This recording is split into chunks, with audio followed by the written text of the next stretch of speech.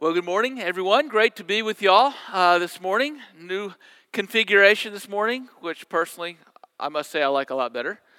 Some new wine. Pushing the rock forward just a little bit, moving forward. It's very exciting. Including our sermon series, we are moving forward, even though it might look like we're not, because I'm going to read exactly the same text from Ephesians chapter 1 that I read last week, although last week I focused attention largely on verses 3 through 6. This morning in the sermon, I'm going to focus attention largely on verses 7 through 10. So I would invite you, if you have a Bible or an iPad or a phone or whatever it is that you're pulling up, to turn to Ephesians chapter 1. And I am going to read from verse 3 through verse 14. Blessed be the God and Father of our Lord Jesus Christ, who has blessed us in Christ with every spiritual blessing in the heavenly places, even as He chose us in Him before the foundation of the world, that we should be holy and blameless before Him. In love, He predestined us for adoption as sons through Jesus Christ, according to the purpose of His will, to the praise of His glorious grace, with which He has blessed us in the Beloved. In Him we have redemption through His blood, the forgiveness of our trespasses, according to the riches of His grace, which He lavished upon us in all wisdom and insight, making known to us the mystery of His will, according to His purpose, which He set forth in Christ, as a plan for the fullness of time, to unite all things in Him, things in heaven and things on earth. In Him we have obtained an inheritance, having been predestined according to the purpose of Him who works all things according to the counsel of His will, so that we who were the first to hope in Christ might be to the praise of His glory. In Him you also, when you heard the word of truth, the gospel of your salvation, and believed in Him, were sealed with the promised Holy Spirit, who is the guarantee of our inheritance until we acquire possession of it to the praise of His glory. The word of the Lord. Let's pray. Father, we pray that this time of worship on this day would be to the praise of your glory, because you are a glorious God who has lavished all grace upon us in Christ. We pray that we would experience that this morning for the first time for some of us, anew for some of us, but for all of us, Father, in ways that are transformative both in our hearts and our lives. We ask it in Jesus' name. Amen. It was one of those beautiful mornings in October. It was October of 2019. It's one of those October days where it was a Saturday.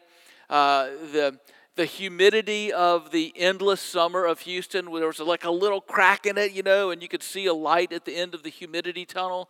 Shannon and I had gotten up, and we were going to work out, and we were going to run some errands and spend the day together. And so we took my truck to the gym, parked in a parking garage. We went and worked out. And when we came back out, I used the key fob to unlock the door, got in the door, shut the door behind me, and there was a rattle in the door. I was like, wow, I must have left something in the cup holder down there. I looked, and there was nothing in the cup holder in the door, so I opened the door again, I shut it, and there was a rattle again. I was like, that's really weird. What is that?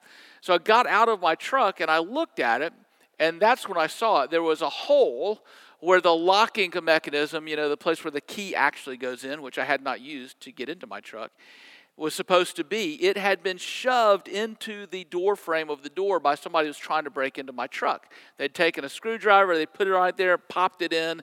They didn't get in. It didn't actually unlock the door, and then they must have run away or something like that. But in October of 2019, I had a broken lock, to my door, which was just a reminder at that moment of like the brokenness of the world and how things are not the way that they're supposed to be. But why am I telling you that story today? Well, because that lock has been broken since October of 2019 on my truck. In fact, Brad Wright, one of the pastors of Christ the King, who just recently became a pastor, the senior pastor at the church in the Woodlands, he's a car guy, Brad is.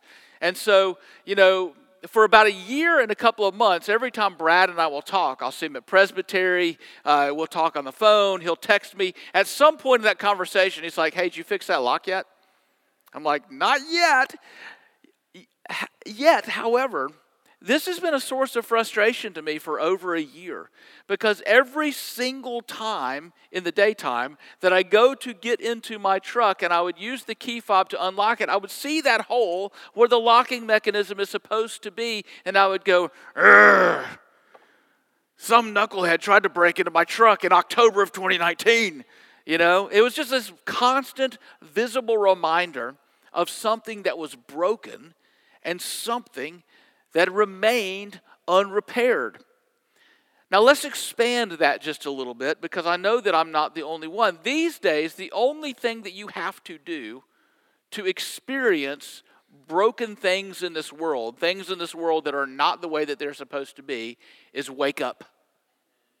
Open your eyes in the morning, and you're going to see it. It may be actually that when you wake up in the morning, you wake up next to someone who feels like a stranger to you. A great and joyful love that somewhere along the line grew cold and grew dim. Maybe you experienced that brokenness when you trudged to the office for the day, and the office is still the card table that you set up in the corner of your master bedroom.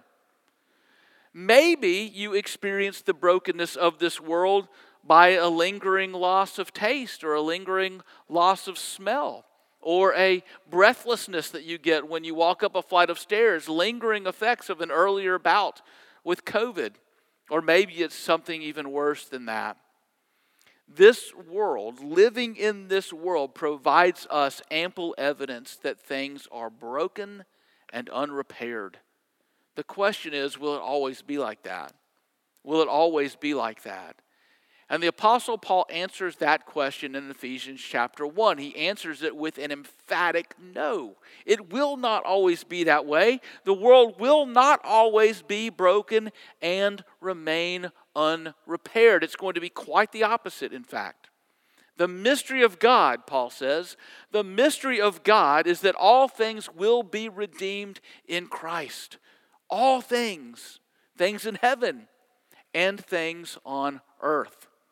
Now, when Paul uses the word mystery in verse 9, he's not using that word like we usually use it. This is not like a Sherlock Holmes mystery where everything is unknown and there are just these clues that you have to put together to kind of solve it on your own. The mystery of God's will is not unknown to God. It is known to Him. It is His will. It is a mystery because we don't know what it is until He reveals it in His timing. The mystery of God's will, as Paul tells us directly, is revealed to us. It is made known to us. So he uses that word mystery as something that has been hidden in the mind of God, but is ultimately revealed. This mystery, known only in the mind of God, but fully revealed in Christ, is that God unites all things in Christ. Things in heaven and things on earth. Or another way to say exactly the same thing is to use the verbiage of verse 7. God redeems all things in Christ. Or if you want to make it even more shorthand, we could use the words of the song that we just sang a little while ago. God makes all things new in Christ. That's the mystery of God's will. He redeems all things in Christ.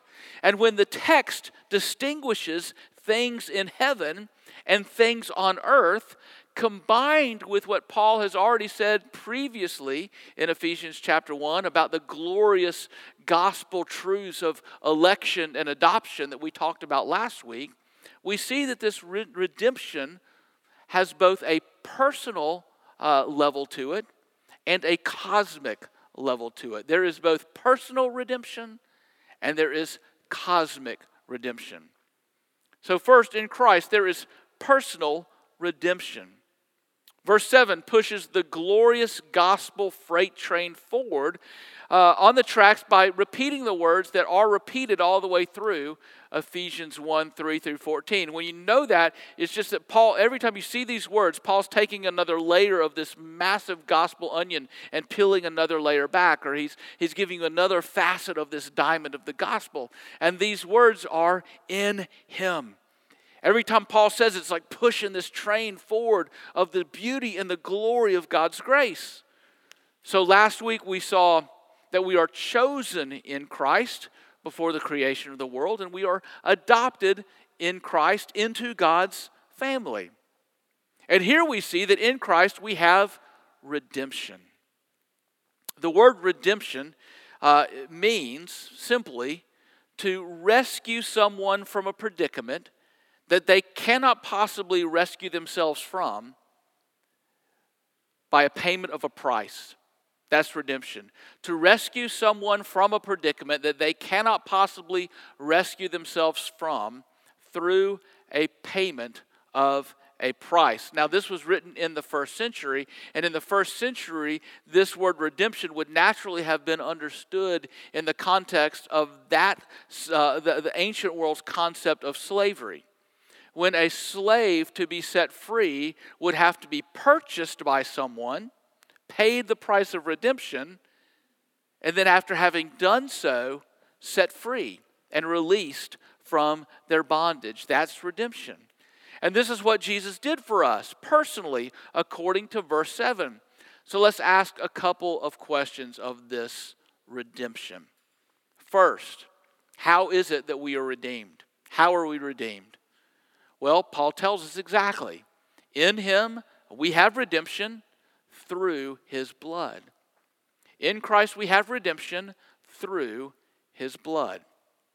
The price that was paid in order for you to be set free was the very blood of Jesus shed on the cross. So what that means is that whatever it is that is holding us in bondage, whatever it is that we need to be freed from, that we cannot free ourselves from, must be serious.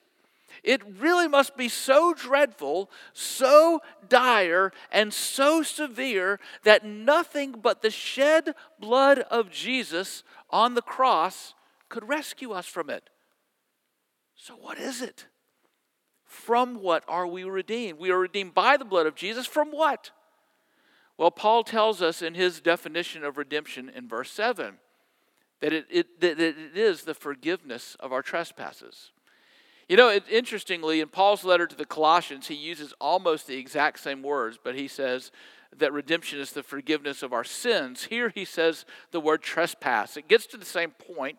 The only difference is a matter of emphasis. To trespass is to go out of bounds.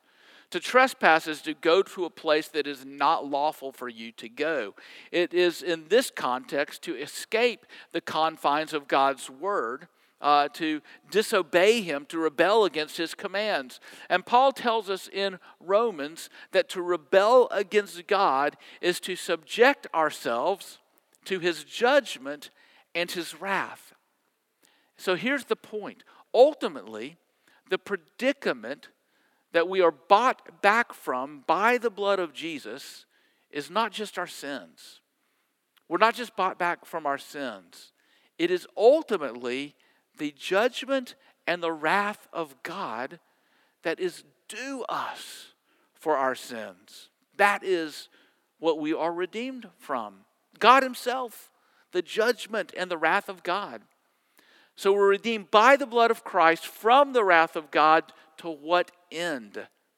Well, the answer here is furtherance of the good news of the gospel. You are redeemed into full and unfettered relationship with God. Full relationship with God. And here's where the true beauty lies. Two critical things that are gifts to you come from Christ's redemptive work on the cross. The first is forgiveness, as we've already seen. At every place that you have ever disobeyed or rebelled against God, or will ever rebel against God, God forgives you. Every place. He does not hold those things over your head. He does not threaten you with them. He does not tuck all of those sins away in a chest somewhere to be sprung on you at some, the time that you are least suspecting of it. He does not do that. Jesus paid the full price for all of your sins, past, present, and future, on the cross. But even though that is where many of us stop when we think about the good news of the redemption that we have in Christ, yes, we are forgiven, that's not all. That's not the end of the story. It gets even better than that, actually. Because you are not only forgiven, you are also restored to full relationship with God through, and here's that word again, through adoption as his son or his daughter. Remember, verse 7 flows naturally from verses 3 through 6, where Paul is talking about our adoption into God's family by the grace of Jesus. You see, the good news of the gospel is not only that your sins are forgiven. You know as a human being that you can forgive somebody but still hold them at arm's length, right? Sometimes it's wise to do that. You can forgive somebody but ultimately not trust them. You can forgive somebody, but ultimately not let them back in. You can forgive somebody and not ultimately open the fullness of your heart to them. God doesn't do that. God forgives us and brings us close. God forgives us and restores us to complete and full relationship. He forgives you and he restores you. Now, last week I talked about, in an illustration, my wife's former attraction to scary movies. We have both grown out of that. She has kind of grown out of that. We don't watch them very much anymore. And now, I'll tell you why. One of the reasons that we don't watch scary movies, and I don't know how y'all are, but life is stressful enough, right? Not to add stress to it by what you watch. So generally speaking, when we have these kind of feel-good go-to movies and feel-good go-to TV series, when you just kind of want to turn everything off, right? And one of those feel-good movies that we go to on occasion is, it's two movies. It's Father of the Bride Part 1 and Father of the Bride Part 2. And we watch that all the time with Steve Martin. In Father of the Bride Part 2, George Banks, who is played by Steve Martin, has what a lot of people his age in our country, have experienced or can really understand and identify with. He has a midlife crisis. And one of the manifestations of his midlife crisis is that he wants to sell his house, this beautiful neighborhood that his family grew up in. He wants to sell it, and he wants to move to Santa Monica, and get a condo on the beach. And so they put it up for sale to see what will happen. And one day he's outside of his house and a buyer comes. And this buyer is ready to buy his house on the spot for cash. Now, pro tip, engaged couples or young married couples, don't ever sell your house for cash on the spot when the buyer comes to you when you're standing outside. You don't want to talk that over with your wife, right? You're going to want to sleep on that. But he doesn't do either one of those things. He takes the offer. He takes the deal. He sells the house. They have 2 weeks to leave. Huge mistake. Big mistake. Lots of trouble with his wife. Just really hard. And one day, as he was taking a walk to clear his head from this horrible decision that he had made, he wanders into his old neighborhood. He looks up and there is his house, but it's not the way that he remembered it. Actually, there is a wrecking ball in his front yard with the huge wrecking ball coming back, getting ready to be released to tear this house that he loved down. And so he starts running and he puts himself between his house and the wrecking ball. Stop! No! And the new owner of the house says, "What's going on, George?" And he says, "You can't tear my house down." He says, "Of course I can. I bought it from you, remember?" And so what does George Banks do? He buys his house back at a handsome profit, by the way, for the new seller. He pays an exorbitant price for something that he loves. But the story doesn't stop there. You see, George Banks didn't just buy that house back and leave it empty. No, they moved back in. They brought furniture in. They planted new flowers. They even restored it. They made a brand new room. They made that house even better. You see, that house was redeemed from destruction by the payment of an exorbitant price, and that house was restored through transformative work. This is what Paul means when he says that God lavishes his grace upon us. You see that word in verse 8, this grace that he lavishes upon us. Such a beautiful word. It's sort of like God is irresponsible with his grace, you know? Like God, if you give them too much, you never know what they might do, right? If you pour out too much grace, something really bad could happen. You're a little irresponsible with your grace. It's too much, God. But he lavishes his grace upon us. It's like the woman who anointed Jesus with the expensive perfume until it was just pouring off of him, dripping, down his nose and onto the ground. Jesus will take his grace and he'll pour it all over you until you're soaked with it. But he hasn't used it all up. He has more.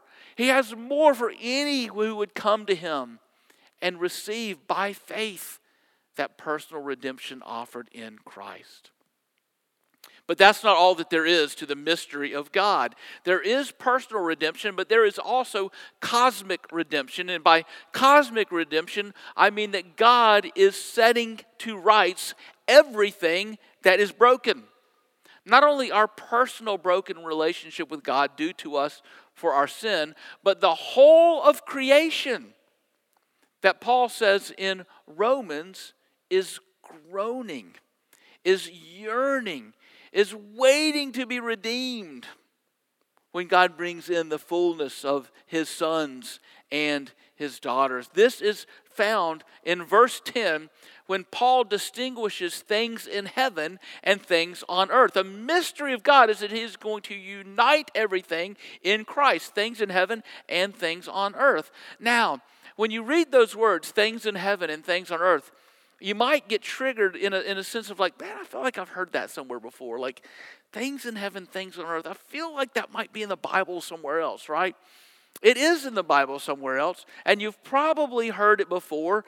Every January, when you decide that this is going to be the year that I'm going to read my Bible all the way through. And now, somewhere in mid-February, when you're in Leviticus, you stop. But that might mean that like 10 or 12 times you've read Genesis 1:1. In the beginning, God created the heavens and the earth. In the beginning, God created the heavens and the earth. That means God created everything. Everything that exists, God created. And everything that exists that God created is broken and marred by the effects of sin. And everything God created, things in heaven and things on earth, are going to be redeemed by the work of Christ. That's what he is bringing together. It's cosmic redemption. That's the mystery of God. The union of all things, things in heaven and things on earth in Christ. And that mystery is exactly what motivates mission. God's mission and our mission. The God of the Bible is a missionary God. Everything that he does is active and at his own initiative. He initiates our salvation. He comes in the person of Christ to purchase our salvation. He is seeking, he is saving, he is moving in, he is not staying away. He is incarnating himself, Jesus is, into our very flesh and into our very world. God is a missionary God. And this whole mystery in Ephesians 1 that is revealed in Christ is made possible because he was determined to go on a mission to rescue sinners from deserved judgment and wrath. So he chose us in Christ before the creation of the world. He adopted us as his sons and daughters into his family.